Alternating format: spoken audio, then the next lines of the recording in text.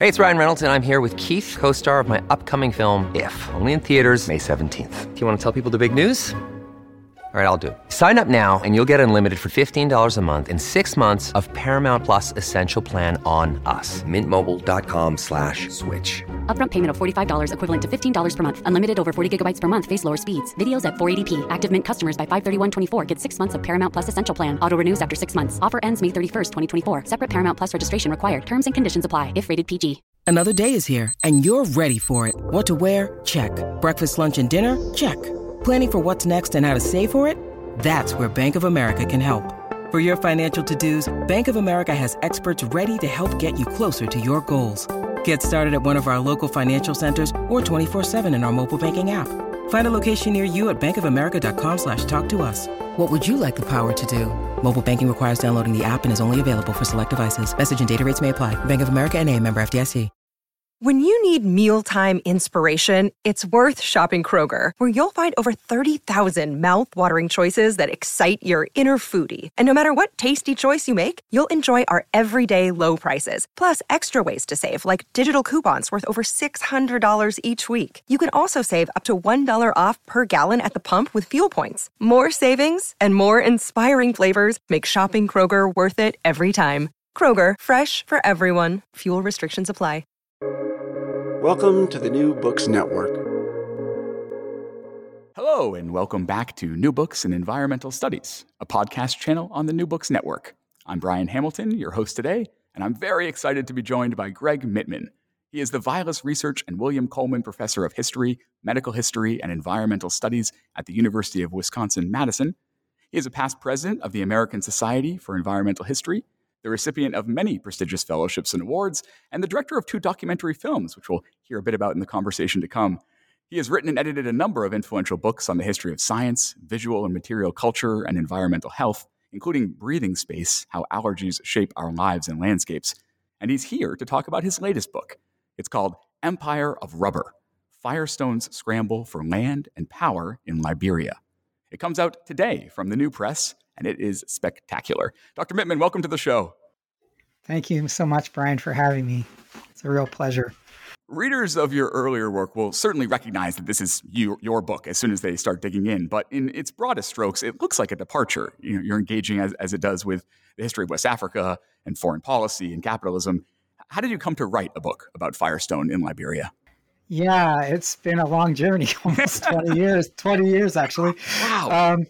I first got interested because I was asked to serve as a scholar consultant on a film that was going to be made about the roots of international conservation and colonialism. And the people making this film had footage from 3 different expeditions that a Boston Brahmin and Harvard primatologist Harold Coolidge was on. And one of these was of a Harvard medical expedition to Liberia in 1926 when Coolidge was quite a young man. Actually had just graduated from Harvard. And we didn't really know what this expedition was about, or the people that were working on this film didn't know what it was about. And I got quite intrigued by it. And the film never saw the light of day, but I really got interested in this expedition footage and why was Harvard in Liberia? What was this? They were doing this complete biological and medical survey. And in the 2-volume work that was published of the expedition, there's this dedication to Harvey Firestone in it. And so that tipped me off. And it turned out that they were there as guests of the Firestone Plantations Company. And although Firestone didn't directly support them financially, they paved a lot of the way for their travels through Liberia and then gave the money to publish the expedition volume. So I got quite interested in what role American science and medicine was playing in the global expansion of American corporations in the early 20th century, and in this case specifically with Firestone. Firestone denied me access to their archives, which had been housed at the University of Akron, as they had all historians before me. And so that meant that I had to take a very circuitous route in researching this project, and ended up spending a lot of time in Liberia. And what I thought was initially going to be about a story about American biomedicine in Liberia turned out to be a story about Firestone. And if we think about the early decades of the 20th century and corporate capitalism, it makes sense that Firestone, like Ford, wanted rubber, right? And this is vertical integration, classic kind of high school history story. But why did Firestone light upon Liberia? Why not someplace that the U.S. already controlled, like the Philippines? Yeah, interesting question. Firestone certainly did not think about Liberia at the beginning. I think we need to step back and think a little bit about the geopolitics of rubber in this time period in the 19 teens and 20s. By the teens, plantation rubber had displaced Amazonian rubber in supplying the U.S.'s growing appetite for rubber. And in the early 1920s, the U.S. owned 80% of the automobiles in the world, consumed 75% of the rubber supply, but only 1% grew under U.S. flag. And Britain had a monopoly on the global supply, as well as the Dutch. So the major plantation areas for rubber were in the British Malay and the Dutch East Indies. And Firestone became incensed about this monopoly that Britain had, and he himself was pushing for vertical integration of his company, and launches a public campaign in the U.S. for the U.S. to produce its own rubber. He was a mover and shaker in the Republican Party. He was able to get Congress to appropriate $500,000 for American experts to travel throughout the world to find where would be a suitable place to grow rubber that not only in terms of the climatic and soil conditions, but in a country that would be friendly to American interests. And as you said, the obvious place of that would be the Philippines, although who knew, whether they'd be friendly or not was another question. And much to his dismay, Firestone, could not get use his power and influence to get the Liberian legislature, or the Philippine legislature, to loosen up its land laws so that foreigners could not hold more than 2,500 acres of land, and that just wasn't going to work in terms of growing rubber. At the time when he was starting to look elsewhere and about to give up on the Philippines, Solomon Porter Hood, who was the U.S. minister to Liberia, sent Firestone a letter alerting him to the fact that there was an abandoned British rubber plantation in Liberia, and that Liberia might in fact be a conducive place to grow rubber. And that tipped Firestone off. He never gave Hood credit for that insight. But within weeks, he had sent one of his agents there to explore the site.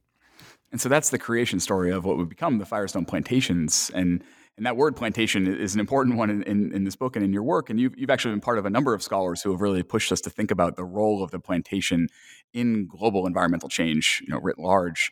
And you write in the book that the history of Liberia is one intertwined with the history of the plantation in all its forms and meanings. And that plural kind of vision of the plantation, I think, is really helpful.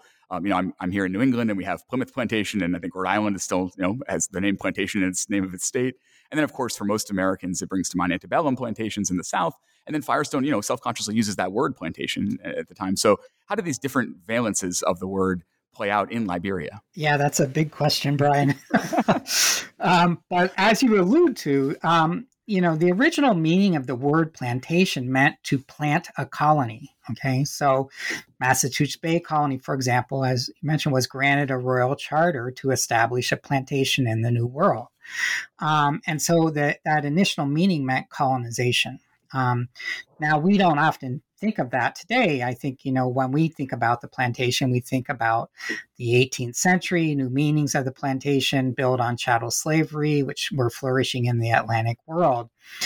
But it's in both senses of that word, plantation, both as a colony and as a particular formation of capital, land, and enslaved labor for the production of commodities and wealth that shapes Liberia's history. So, many listeners may, be familiar with the establishment of the American Colonization Society, which was a group of prominent white politicians, religious leaders, and businessmen, both some of whom were abolitionists, many of whom were slaveholders. It was established in 1816, so it was a kind of a private group. But what united them was a fear of the perceived threat that they believed free blacks posed to this growing white settler nation, which was profiting on the sweat, toil, and suffering of enslaved people of African descent. And the solution that they came up with was, well, let's establish a colony on the west coast of Africa for free blacks and emancipated slaves on condition of their emigration back to Africa. So those settlers who either by a choice or in exchange for freedom chose to emigrate to West Africa, when they arrived in the 1820s, they found a region already inhabited by people of Mel, Mande, and Kwa speaking groups. And then in 1847, those settlers from the U.S. and later the West Indies declared the area an independent sovereign republic. It was to be a home in the Constitution. It says it's to be a home for dispersed and oppressed children of Africa. Slavery and traffic in slaves was prohibited, and none but people of African descent could be citizens. So the very creation of Liberia as a free Black republic stood in defiance of exploitative labor and the racialized violence of the plantation.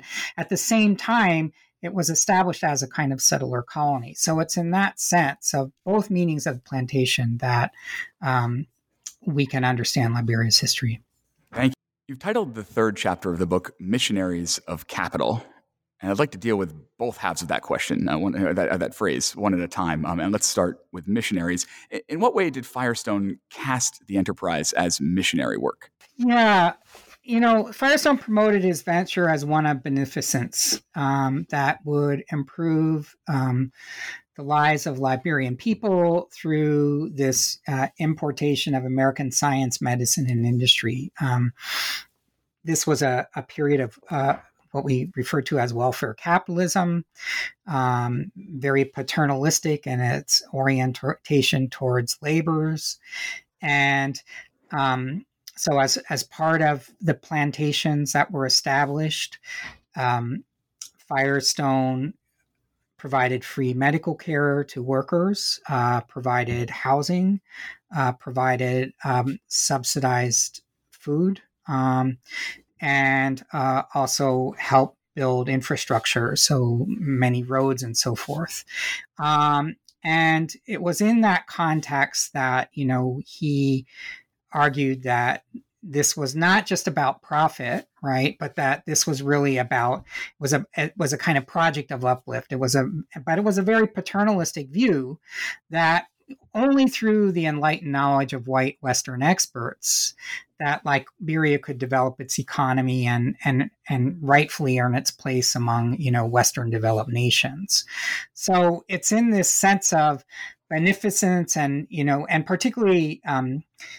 He used medical humanitarianism a lot in trying to sell the plantations that, and partly, and so the Harvard Medical Expedition, right, becomes a great PR tool for him by saying, look, here we are, we're helping, improve the health of Liberians, by these, top medical experts from Harvard and so forth. And, to this day, Firestone in Liberia sells itself on those kind of medical humanitarianism initiatives. Yeah, now let's talk about the capital piece of this. One One of the major preconditions of Firestone's investment in production in Liberia is this $5 million loan to the Liberian state that the government is not requesting and pushes back on initially. And why is that piece of this central to Firestone's plans? Yeah, the agreements for up to 1 million acres of land, which was what the concession was for 99 years. So Firestone was granted access for up to 1 million acres of land over the course of 99 years at a tax rate of 6 cents per acre. That's all that was originally included in the original agreement. The Liberian government also prevented the importation of labor other than, I think it was 2,500 people could come, largely would be, Western experts and management. So they were preventing importation of labor as well. But at the very final hour of these agreements, Firestone slipped in this clause for a $5 million loan. It was from the Finance Corporation of America. And at the time, no one knew who the Finance Corporation of America was, but it was a loan for 7% interest over 40 years. Liberia had been in debt to Great Britain, the U.S., and a few other nations at the time, and it got into this never-ending cycle of debt servitude. And Firestone saw this as an opportunity to really gain control over Liberia, because one of the conditions of the loan was that to service the loan, they would appoint American financial advisors that would basically have control over the customs and revenues of Liberia's economy. So it would enable Firestone to have economic control over the country in a place where they had no right to own land, right? They were there really as guests of the Liberian government. And that made Harvey Firestone, very nervous. And he wanted to have some assurances that he could protect his capital investment. It would later be discovered that the Finance Corporation of America was Firestone. It was a particularly egregious form of economic domination. Once the papers are signed in the late 1920s, things are off and running, but almost immediately the Firestone plantations run into a number of obstacles. What were some of those obstacles, and how did the company respond? Yeah, so there were a number of obstacles. One was just getting access to land, because in West Africa, particularly in the rural areas, land is not, this sense of private property, ownership of land, this Western concept of private property, is not pervasive throughout West Africa. There, one has much more of a customary relationship to land tenure. So land is held in common. And the initial agreements prevented Firestone from alienating tribal reserves of land.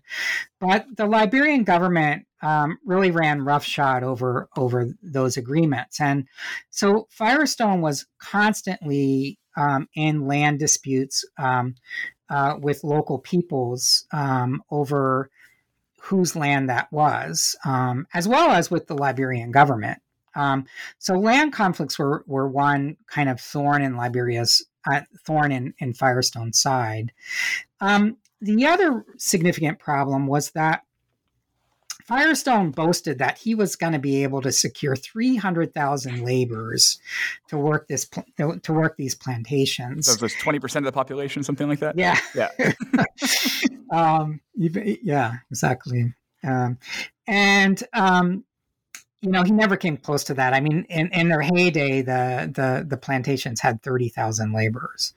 But he grossly underestimated grossly underestimated the ability of him to be able to secure labor to work the plantations, because the Liberian government itself used conscripted labor for public works projects. So they would conscript Liberian men to help build roads.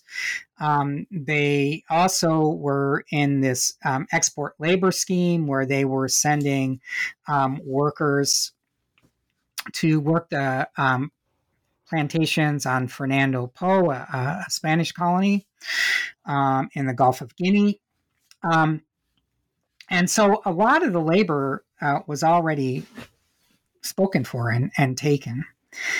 And in 1928-29, the U.S. State Department begins to investigate forced labor and alleged slavery in Liberia, begins an investigation of forced labor in Liberia. It's pretty clear that Firestone was behind a lot of this. And it led to a League of Nations investigation into slavery and forced labor in Liberia that went on for almost 5 years. And in the end, Edwin Barclay, who became president of Liberia after Charles Dunbar Burgess King had resigned as a result of these allegations, Edwin Barclay, who was a master diplomat and politician, was able to thwart Firestone from using this as a way of making Liberia become an American protectorate, because Firestone really was trying to use this international labor dispute as a way of securing American control over Liberia. But he was never successful in doing so, largely because, as I said, Barclay was just a really masterful diplomat and politician. Look, Bumble knows you're exhausted by dating. All the must not take yourself too seriously and 6'1" since that matters. And what do I even say other than, hey? Well, that's why they're introducing an all-new Bumble, with exciting features to make compatibility easier, starting the chat better, and dating safer. They've changed, so you don't have to. Download the new Bumble now. Wyndham Hotels and Resorts makes travel possible for all. Whether it's the long haulers looking for a great cup of coffee, a roomier rest for the on-a-whim road trippers, or a place to make summer memories with the whole family. No matter who you are, where you're going, or why, with 24 trusted brands to choose from like La Quinta, Days Inn, and Super 8, your Wyndham is waiting. Get the lowest price at WyndhamHotels.com. Restrictions apply. Visit website for more details. This episode is brought to you by Reese's Peanut Butter Cups. In breaking news, leading scientists worldwide are conducting experiments to determine if Reese's Peanut Butter Cups are the perfect combination of peanut butter and chocolate. However, it appears the study was inconclusive, as the scientists couldn't help but eat all the Reese's. Because when you want something sweet, you can't do better than Reese's. Find Reese's now at a store near you. Firestone's trying to get Hoover to send a battleship at one point, right? He just wants to have some sort of strong assertion of control there. Early in the book, you describe the project as a history of America through the lens of Firestone and Liberia. And I'd say it also functions as a history of African American history through this lens too. And the book features a really rich and deep cast of Black American figures, some well-known, some very well-known, and then many not. And each of their stories is completely engrossing in your telling. And these intellectuals and diplomats and journalists, they were divided on the promise of Firestone's vision for Liberia. Could you share some of their perspectives? Yeah, sure. I mean, Many people would probably be surprised to learn that actually W.E.B. Du Bois was initially supportive of the Firestone experiment in Liberia. Du Bois went to Liberia on his first trip to Africa. To be there as part of the American delegation for the inauguration of Charles Dunbar Burgess King in his second term as Liberian president. Du Bois went there in December of 1923 and was there for the inauguration in January of 1924. And he visited this British rubber plantation, this abandoned British rubber plantation, the Mount Barkley plantation, was a friend of Solomon Porter Hood, and wrote to Harvey Firestone Sr. and said, you have an opportunity here like no other, and that if you build up this plantation, this industrial plantation, in a way that doesn't hold to the color line and uses this as an opportunity for the education and training of Black expertise and Black management, and that this is controlled and run by Black managers and laborers, this is a real opportunity to create something of mutual prosperity the world has never seen. Of course, Firestone didn't heed his advice, and he completely relied on white management and expertise, ended up building this Jim Crow enclave in Liberia. And Du Bois would, within 10 years, become one of Firestone's greatest critics. It was actually Du Bois who publicly exposed that the loan from the Finance Corporation of America was that of Firestone. He wrote a scathing critique in 1933 in Foreign Affairs, really denouncing the Firestone experiment in Liberia. But others, people like Lester Walton, a very prominent African-American journalist in the 1920s and 30s, who helped get the Black vote out for Franklin Delano Roosevelt. His close friend, Claude Barnett, who founded the Associated Negro Press, were both very much champions of Firestone for some time, believing that American business and American capital, and they weren't so concerned that it was white American capital, could really help with Liberia's economic development. There's two heroes in the book, in my view. They're heroes. One is a man by the name of George Brown, who, amazing individual. He goes to Howard in the late teens and early 20s, becomes an understudy to Carter Woodson, who was really pioneering in the development of African-American history. And Brown goes off to get his PhD at the London School of Economics and economic anthropology. And he's a good friend of Paul Robeson, and Paul Robeson helps fund Brown to go to Liberia and to do a study that I regard as really a brilliant environmental and economic history of Liberia. And one of the things that Brown comes to understand is the importance of land in Liberia. And he spends a lot of time in rural parts of area with particular indigenous groups, particularly the Vai and the Gola, and comes to understand the exchange economies at work in rural agriculture among Liberia's indigenous peoples.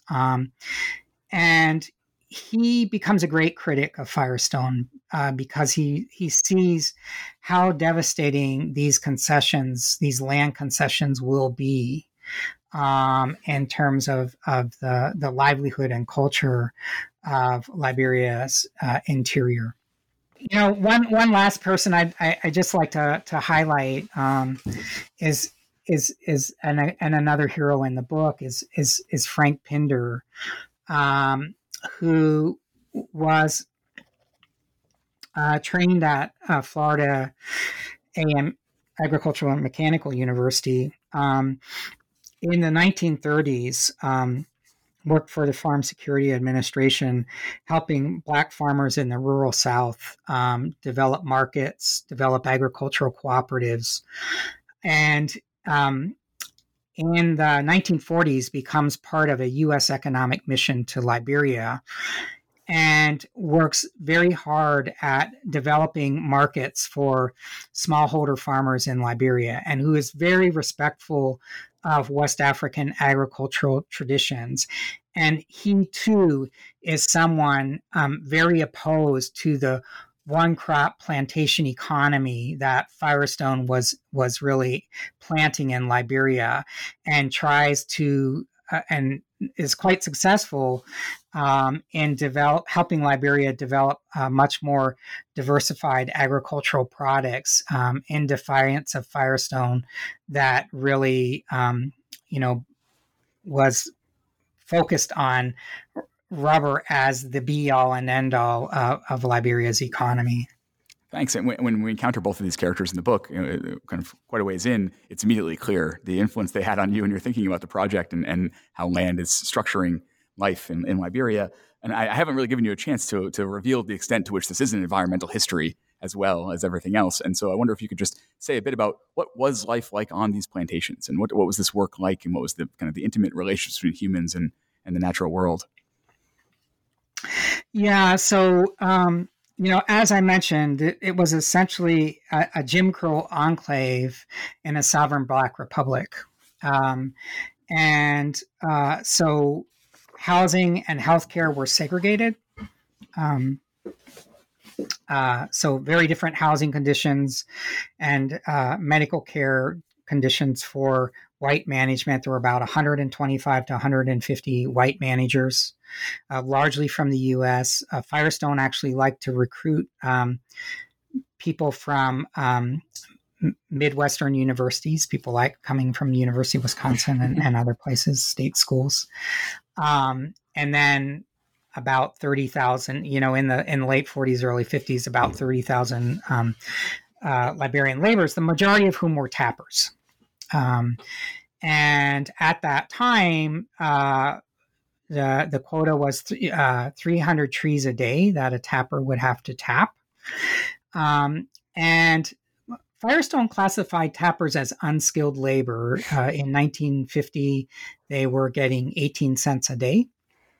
But in fact, it's very, very skilled labor because it really depends on a very precise cut into the tree that stimulates this latex to flow. And so it's a bit like, for those, in New England, it would be a bit like tapping maple syrup, although you don't go nearly as deep into the tree.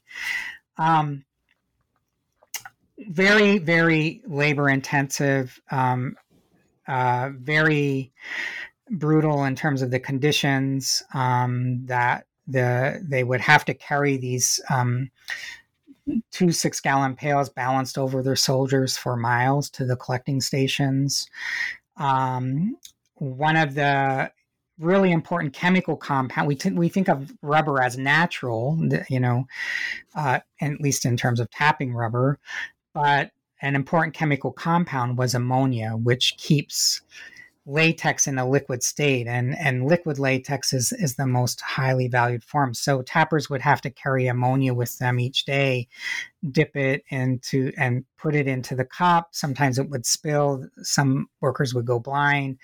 It could numb their fingers over time and so forth. So it's a what I refer to in the book as this industrial ecology that's created on the plantations that differentially affects lives. Yeah, and I think you say something along the lines of like, there's nothing natural about the production of latex, natural rubber here. During the war, in World War II, you talk about these relations between classes of people and also between humans and non-human ecologies as getting locked in, and production really ramps up, and there's lots of agricultural experiments and stuff. And then after the war, the plantations are humming along. But I wonder how did anti-colonial movements on the continent and then Black freedom struggles back in the United States, how did they affect Firestone's operations? Yeah, so we see in 1950 is the first major labor unrest and strike on the plantations. And the 1950s and into the early 60s are periods of increasing labor strife and struggles on the plantations. I think partly of that through people's awareness of what was happening elsewhere. The Jim Crow enclave that Firestone established also became an embarrassment to the U.S. State Department. So Edward Dudley, who was ambassador to Liberia in 1949, had come there after working with the NAACP's Legal Defense Fund, beside Thurgood Marshall, became very critical of Firestone transferring Jim Crow policies to Liberia. His wife had difficulty getting served at the Firestone Plantation store, because she was Black, etc. And it got Firestone prevented white workers from marrying Liberian women. It got so bad that in 1958, President Tubman and the Liberian legislature had to pass an anti-segregation law in Liberia, which, here you are in a sovereign Black republic where whites can neither own land or be citizens, and you have to pass an anti-segregation law to prevent these American corporations from practicing Jim Crow on these concession areas. The final chapter closes in 1963 with the simultaneous retirement of Harvey Firestone Jr., who had inherited the business from his father, CEO-ship from his father, and the death of Du Bois. And you kind of use that as a moment to bookend the story. In the epilogue, you take it up, and of course Firestone remains a corporation there until it gets bought out. And you take it down to the present and your own observations from your time in Liberia. And I wonder if you could tell us more about your travels there and how your time in Liberia shaped your scholarship. Yeah, it's interesting, as an environmental historian, I had always been suspicious of the claim that you needed to spend time in the place to write about its history. It's like, what is being in, New York City now tell us about, New York City 100 years ago, and so forth. So I was always a little dubious about that. But I've changed my opinion about that now, having spent so much time in Liberia, and so much of what I came to understand about the importance of land, livelihoods in Liberia, and the way in which Firestone impacted them, I could have never learned from just immersing myself in the archive that we made a film, The Land Beneath Our Feet, on history, memory, and land rights in Liberia, and spent 4 years retracing parts of the itinerary of that Harvard medical expedition, going to places where they had been with the footage and photographs, and speaking to elders and other people about, memories of the past, and, what was the meaning of Firestone for today. And, and one of the things I really came to understand was the importance of land,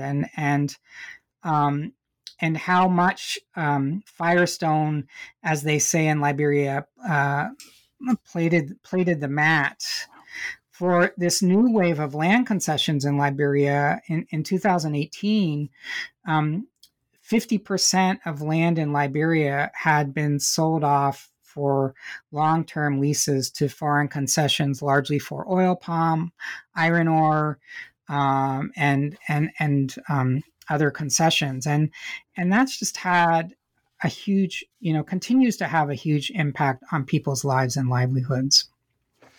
Thank you so much. And I hope that the months ahead, all your time is gobbled up by sharing this book with audiences around the country, around the world. But when you get a chance to get back to your laptop and have some time to write, I believe your next book is already under contract, if I'm wrong. Could you give us a little sneak peek? Are you ready to do that? Sure. I mean, I'm actually starting a 5-year project supported by the European Research Commission on the history and ecology of emerging infectious diseases and natural resource extraction in the Upper Ghanaian rainforest of Liberia, Guinea, Sierra Leone. And, one of the things we're really interested in understanding is how has landscape change and transformation on things like plantations, mining regions, deforested areas, shaped, if at all, the rise of emerging infectious diseases. So in the book, for example, I talk about the ways in which these industrial ecologies that were built on the plantations were conducive for the spread of certain diseases like onchocerciasis, or river blindness, because it created habitat conditions conducive for the vector of this roundworm parasite, this biting black fly. And then with all these people gathered in particular areas, you had, a kind of population that could become infected with this roundworm onchocerciasis. In some areas of the plantations, by the 1980s, 80% of laborers were infected with this parasite. And so it's just a kind of gives you a little inkling of the ways in which landscape change and transformation on these industrial scales created possibilities for new kinds of diseases to thrive. And so that's what we're going to be exploring. Wow, that's so exciting. The book again is Empire of Rubber: Firestone's Scramble for Land and Power in Liberia. Its author, my guest, is Greg Mittman. Its publisher is The New Press, and it comes out today. Go get your copy now. Greg, thank you so much for your time and for this book. Thank you so much, Brian. I really appreciated talking with you.